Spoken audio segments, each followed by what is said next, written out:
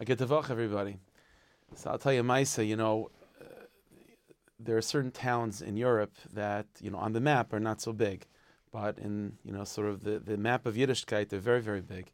And Pshischa is one of them. Pshischa is a small place. But a lot of great tzaddikim live there. A lot of huge dynasties of Chassidus come from that place of Pshischa. So one of the tzaddikim that was a Rebbe in Pshischa was the Rebbe Yerachmiel of Pshischa. A little bit less well known.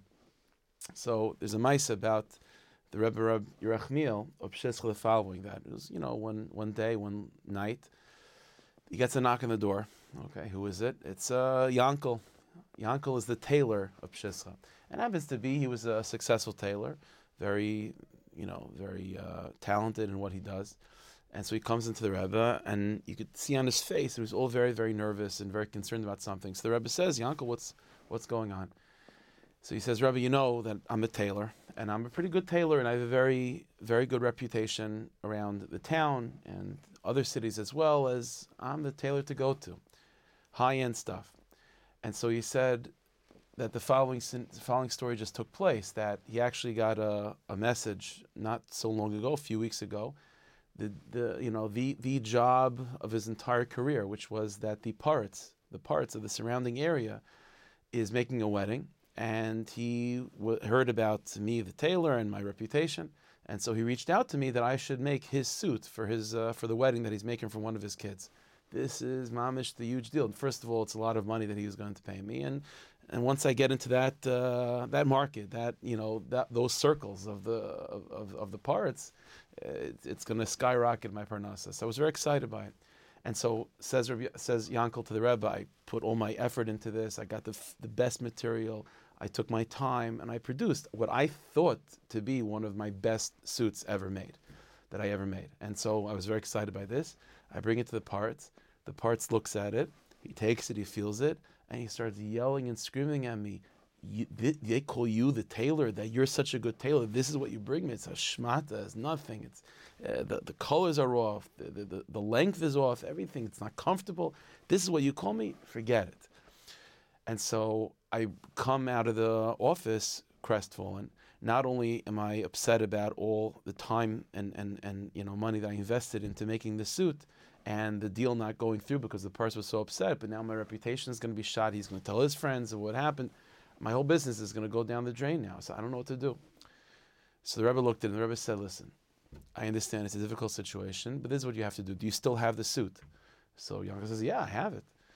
So he says, what you do? Take the suit, go back to your shop and to your office, take the suit, take out every stitch, and just stitch it back together. The same way it was, but just put it back together. Take it apart and put it back together. And then it'll be matzliach. So Yankel says to Rebbe, it's the same suit. The parts didn't like it then, why is he going to like it now?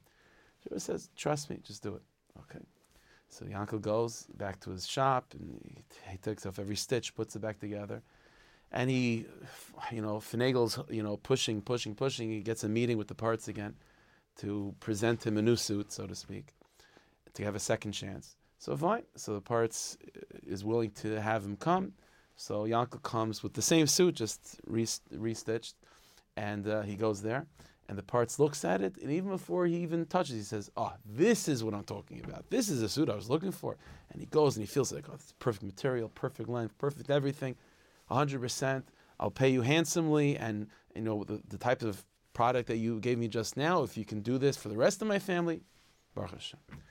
So Yankel's very happy, but he needs an explanation.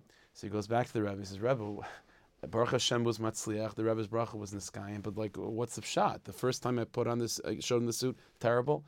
The same suit again, just restitched and everything resewn. All of a sudden it's gedaldik. What changed? So Rebbe said like this, when you made that suit the first time, so your heart was full of pride.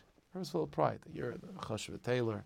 Not only that, the Poretz of all the surrounding villages came to you, skadaldik, and you felt a little bit an overinflated ego.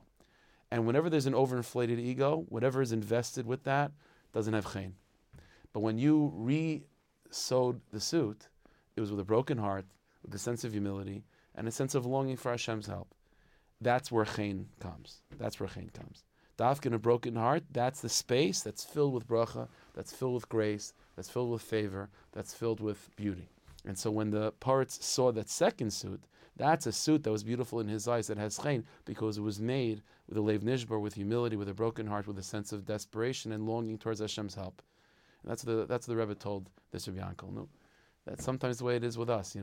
Person has to, sometimes goes through inyanim, disappointments or difficulties and minias, and we think to ourselves, we need to somehow get past all of that in order to receive bracha. When really, in truth, the bracha that's going to come to us is dafka because we went through that difficulty, went through that matzav of having a broken heart. That's where bracha pools, bracha gathers in that place of humility, that place of shviras halev, and that place of davening and searching and longing towards Hashem. So, Bez Hashem, we should be zeichet to be given a week that's full of bracha and full of hatzlacha and full of siyat d'shmaya on all levels. B'bias kol tzedek meher v'meinu amen.